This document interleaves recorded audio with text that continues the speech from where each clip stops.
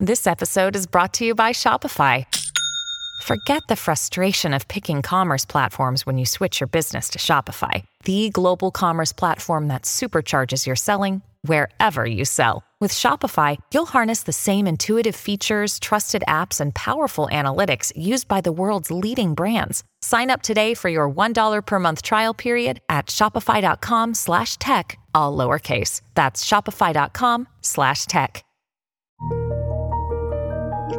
Welcome to Accelerate Your Business Growth, where we're exploring all sorts of business topics. Experts from around the world join me, your host, Diane Helbig, for a conversation where they share their expertise with all of you. Take what you need when you need it. Featured on Inc.com, Forbes, and MSNBC's Your Business, this podcast is recognized as one of the best podcasts for small business, sales, leadership, social media, and more. When it comes to business, Accelerate Your Business Growth has got it covered. And now on with the show. My guest today is Janet Granger. Janet speaks about closing the generational divide in the workplace and team building. With over 25 years of experience, she published Digital Influence for Baby Boomers, Why You Should Care, and Yes, You Can Do That. And Okay, Boomer, Revelations of a Baby Boomer Working with Millennials. Janet provides mentoring and coaching for leaders of intergenerational teams. She lives in Fort Lauderdale, Florida, and has an MBA from Columbia University. Thanks so much for being here today, Janet. Thank you so much for having me. And I love the way you read my book titles. I love Can I hire you? Sure.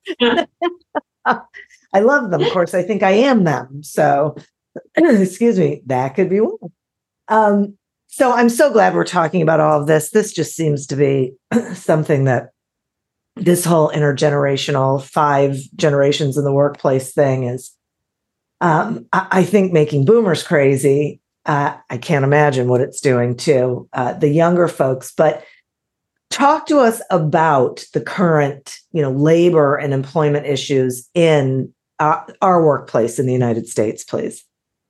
Sure. So this kind of all came to a head most recently in 2016, because that was the year that sort of the millennial generation outnumbered everyone else. And I like to show a graph that actually Pew Research put together to sort of show the trajectory of, here are all the generations, and maybe it would be helpful for your listeners for me to sort of outline who I'm talking about. So the baby boomer generation was the generation that was born after World War II, which is, soldiers came home. There was a baby boom, as they say. And that was really from the years of 1946 to 1964. So those are the boomers as we're talking about. After that, some of the years get squishy, but I just like to define them my own way. So Gen X is sort of the next generation, 65 to around 1980. And then after that, you've got the millennials, and they're a big generation. So the older millennials are now actually in their early 40s. So they're up to, depending on how you look at it or think about that generation, up to 1996. And then after that is Gen Z. And that's why Gen Z is sort of just beginning to enter the workplace now. So you've got some 23, 24-year-olds who are the Gen Zers coming in. And so you've got all these different generations in the workplace right now. And what I like to say is, nothing changes, everything is the same, but everything has changed. And by that, I mean, I don't know about you, but I remember being a 23-year-old entering the workforce for the first time and looking at all these, quote unquote, you can't see my air quotes, but old people, right? Old people to me was anybody over 40, quite frankly, and thinking, oh my God, you're dead wood, get out of my way. Like I vividly remember this, thinking this when I was 23. So why are we suddenly, now that we're on that old dead wood part of the spectrum, looking at our youth going, why do they think that? It's because every new generation thinks that. They think, they've invented everything. And so, this age bashing and age issue thing has been around literally since the Greeks were writing about it, Plato and Sophocles. And if they were complaining about the youth, it's not gotten any better. What has changed is, in my generation, if you wanted to complain about all those old folks, you had to find your peers in your environment, or maybe, from school that you knew outside of work, and you would complain about them, right? It was just you talking. Well, now there's social media, and you have everybody complaining in a very public forum and sort of egging each other on with these, videos and nicknames and, oh, Karen and blah, blah, blah, blah. And I actually named my book Okay Boomer, because that was the great dismissive, like, okay, Boomer, you go, you think what you're going to think. So I really think what's brought this to a head, quite frankly, is it's just that sentiment has gone public in a very public forum, which is social media. The older people were in charge of the established media, the magazines, the newspapers, the TV news, the radio news, where everyone used to get their news. So since the older people were in charge, there was no voice for younger people, except, like, I don't know, remember Mad Magazine, where they were irreverent and made fun of everybody, and we all read it because it was voicing stuff we all felt. Well, okay, this is the Mad Magazine of the present day. So I'm not sure if that really answered your question. It's because those younger generations are now the majority in the workplace that I think this is such a big issue, because now those people hanging on to power, the baby boomers, the Gen X's, and God bless Gen X, because they get technology much more than the baby boomer generation did. Because remember, they were born in 1965. So the 1970s and 80s, when computers first really began to be developed, where everybody was using computers, they were part of that. So they're a little more tech savvy, and they're the ones also holding the purse strings right now. But it's that tension between that bigger, younger generation and who's making the decisions, who owns the companies, who runs the companies. That's the issue. I see. So, excuse me, what is the impact then on older workers and younger workers? Well, I think the impact is everything from, if there's strife and tension, that can't help but affect the work product that comes out. But it's also a little more insidious than that. In the, we read a lot now about morale, about burnout, about mental health issues, especially among the younger generation, and that's how this is all kind of coming to the light. Is there's a lot of stress out there, and it's not being addressed. There was a lot of stress when we were younger, when I was younger, but you didn't talk about it. You didn't tell people, you were seeking counsel or counseling. It was much more hidden. There was much more of a stigma about it in terms of mental health. But so it's everything from productivity to, literally people's emotional well-being. That's what's at stake here. Boy, I feel all of that. It's an interesting, maybe because I have a millennial and a Gen Z, and I am a boomer. So we have almost everything going on they don't live here anymore, but in this family, I won't say in this house.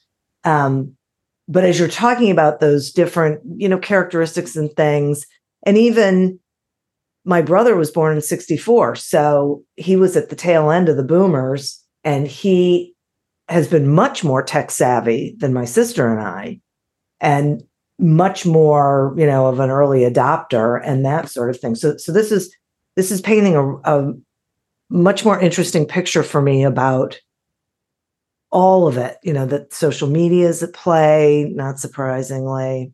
Right. Yeah.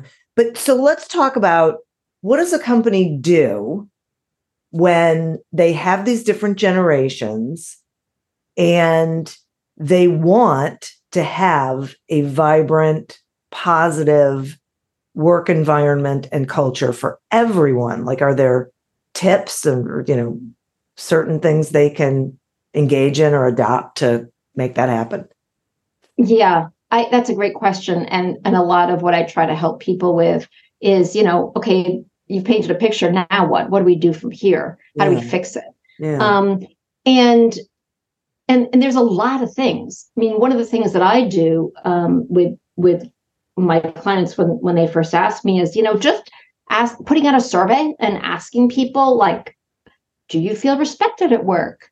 Would you recommend this workplace to friends and family? Just taking a temperature and seeing, A, is there a problem? B, how big is it? C, who's having this problem? Is it departmental? Is it based on, you happen to have this one manager and you're not happy? You can get a lot of information by just tapping it and saying, this is a safe space for you. There's no, recriminations for whatever you put, but we really want to know how you're doing. This gives employees a voice and a place to say, oh, you know what, things are not good, or you know what, there's a lot of noise out there, I'm fine. So the first thing is to just ask the question: do we have a problem? How big is it?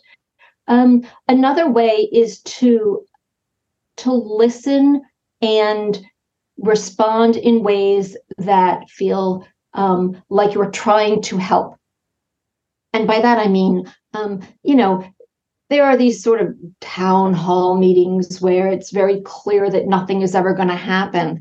But what if there were smaller meetings where issues were brought up and addressed, and then there was a real concerted effort to maybe institute some changes, and they don't have to be huge. So here's an example, right? Here's an example. The question is, should you return emails on evenings and weekends? That's the topic.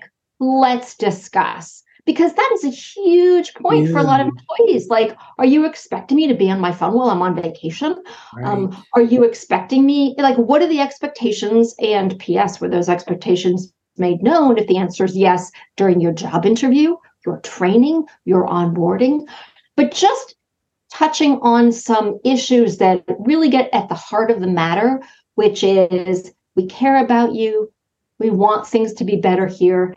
How can we be better here? Let's talk about these pain points, communication, hours, things like that. So, whether you want to do a whole big program and start to deal with your culture, or you just want to dip your toe in, there are ways to start to figure out how we can make a difference. So, it kind of depends on leadership and how much they want to own this and how much they just want to whitewash it. You know what I'm saying? Well, I'm glad you said that, because as you were talking about it, it makes a lot of sense. It sounds really great. And all I kept thinking was, and you can't fake it. You have to really be. No, you got to walk the walk here. Yeah. And here's the thing, we talk about social media, but it's not just social media. I mean, there was no Glassdoor when I started out looking for jobs and applying for jobs and stuff. Glassdoor, I think, has done amazing things, and I don't own stock, and I don't know anyone at Glassdoor, but what I mean is the visibility that people now have to the back end workings of an organization because of things like Glassdoor didn't exist, and because of that, whitewashing is no longer an option because word's going to get out there that, your place is not a good place to work for people of, name the category, age, gender, anything that you can imagine, how someone might self-identify. It's going to become common knowledge whether or not your workplace is a good place to be. And then people will make a choice. Do they want to work there or not? Same thing with the public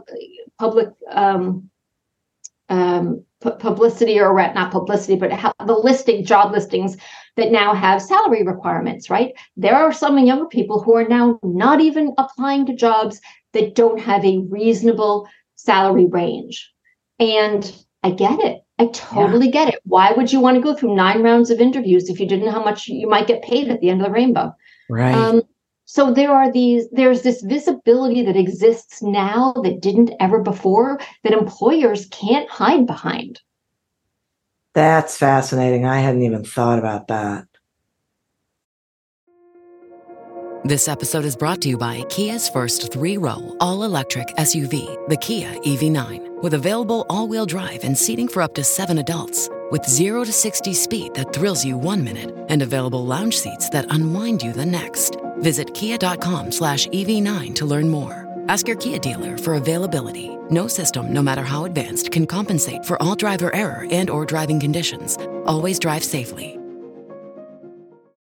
Welcome to Don't Retire, Graduate, the podcast that asks you what you want to be when you grow up so you can graduate into retirement with a purpose and a passion, whether you're 25, 85, or any age in between.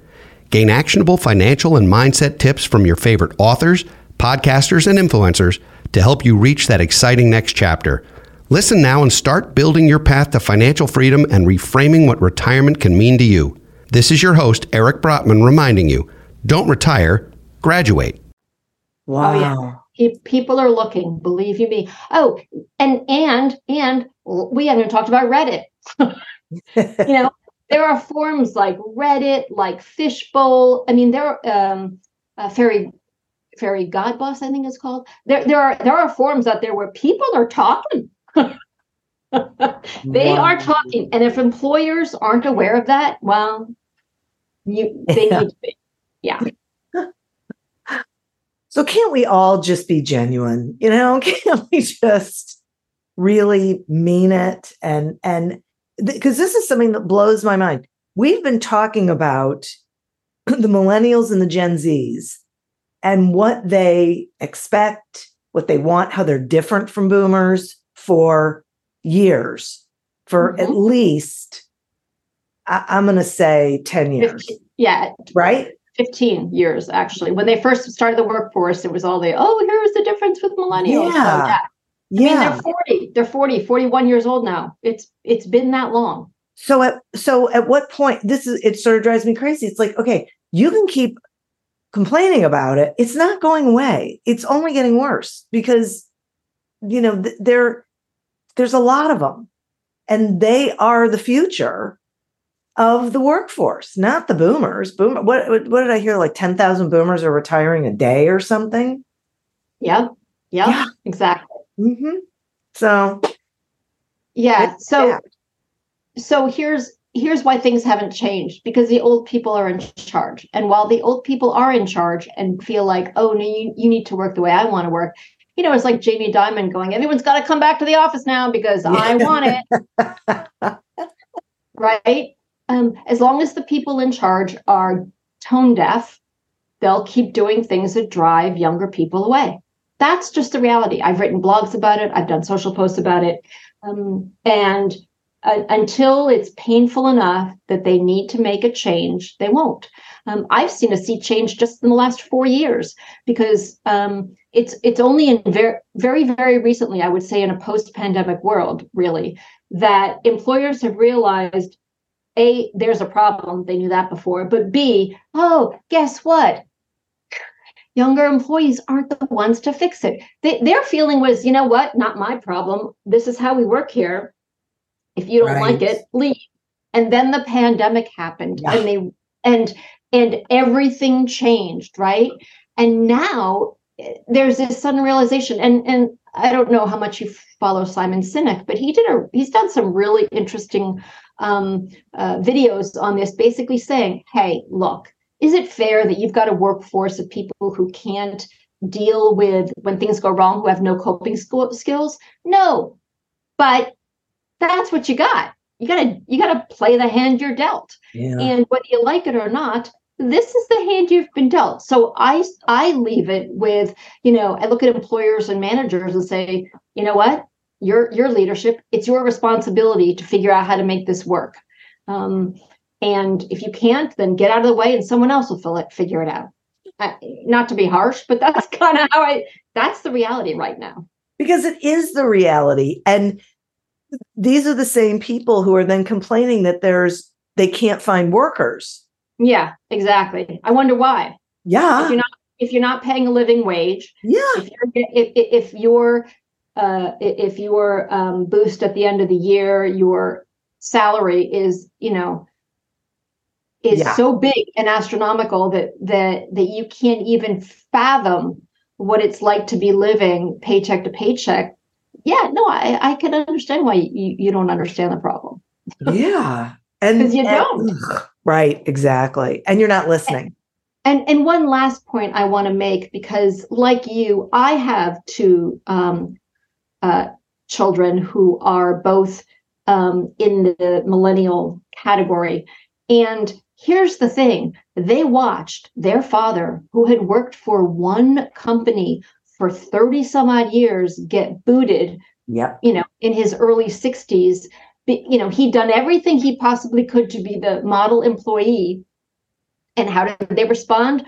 Oh, you cost too much. Boom, you're out of here. Exactly. Why is there no company or corporate loyalty? Are you kidding me? Right. These kids watched their parents basically dissolve after having devoted their lifetimes to these companies.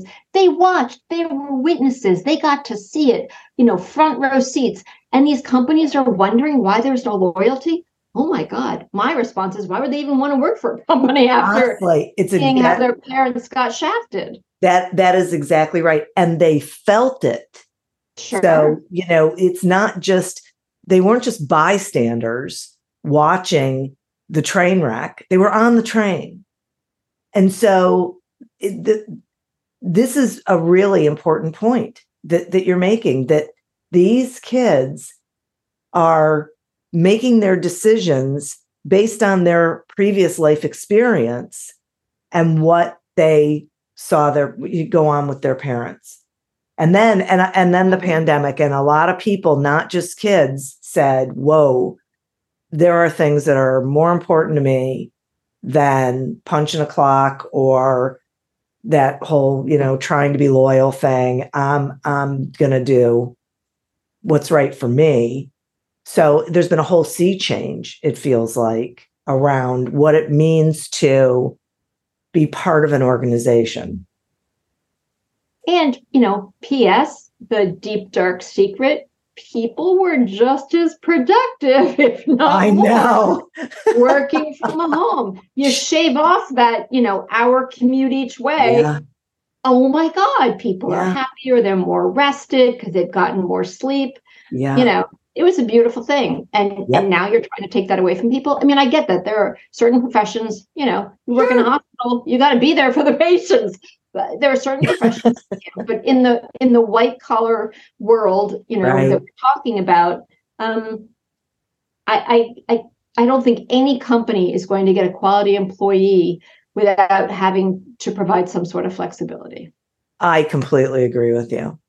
And I think they have to stop looking at things the way they used to, and they're still doing, unfortunately, which is, I'm paying you for time, because you're paying me for results. Exactly. So figure out what it is you want me to accomplish every day. And then you shouldn't care whether it takes me 2 hours or 20. Yeah, no, that's why I one of the things I tell younger people, or anyone actually who's looking for a job or starting a job, is to have very numbers focused metrics that judge your success. Like, what does success look like? X amount of this, X amount of that. And that X isn't your time. That X is, I'm in marketing, I increased, the website traffic 20%. Yeah. I'm in I handled this many clients, I closed this many sales, however, whatever KPI or metric you want to use, it's not about the hours, it's about the work and the project and the accomplishment. And to your point, if someone works faster, shouldn't penalize them for that. Right. No, you should promote them, because then they can, help other people to do things quickly, maybe. Anyway, I agree with you 100%. I think that the metrics are totally skewed, and we need to be very results focused in how we judge people. Yes. I am in complete agreement. And I love this conversation. I love this topic. And I have to say, Janet, I mean, I've talked to a couple of people on this podcast about this whole generational thing. And you have brought a very interesting, different sort of light to it, or explained it in a way that was different. I learned a lot. And so I know if I learn a lot, my listeners are learning a lot. So thank you very much for spending this. Oh, you're very welcome. I'm so glad. I am too. Will you tell the listeners how they can find you, please? Oh, sure. So janetgranger.com is my website. I'm on Instagram and LinkedIn. And I would love to connect with any of your listeners, and all of them, and to hear from them. Like, I learned so much from people. I'd love to hear what their struggles are and what's going on in their world. Excellent. Well, I'm sure they'll be reaching out to tell you now that beware of what you wish for. You might just get it. I get great stories. It's wonderful. Yeah, it's so true. That is so true. Oh, well, thank you so much. And listeners, thank you. You are who we're doing this for. Thank you for tuning in to this episode of Accelerate Your Business Growth, a production of Evergreen Podcasts. Discover more episodes of this podcast and explore others at evergreenpodcast.com. As always, continue to prosper and be curious. And if you're looking to get your sales strategy headed in the right direction, pick up a copy of Succeed Without Selling on Amazon or wherever books are sold. Until we meet again on another episode of Accelerate Your Business Growth, goodbye and good day. Have you ever found yourself scrolling through financial news and wondering, how does any of this affect me? How can I read a major headline and truly understand what impact that has on not only my portfolio, but my life? Well, our goal on the podcast Inside the Street, hosted by Wall Street analyst Sella Schifre Partners, is to provide public investors and young professionals with a deeper understanding of the mechanics that drive those major headlines. And what better way to dive into these mechanics than hosting Wall Street analysts themselves to discuss the newest trends in finance firsthand? Well, on our show, we bring you real perspectives from the front line. Hearing these analysts give commentary has made our listeners much more well-versed on the financial markets. This approach to discussion allows our listeners to engage in conversation with much more educated opinions and predictions. So be sure to check out our show, Inside the Street, wherever you find your podcasts.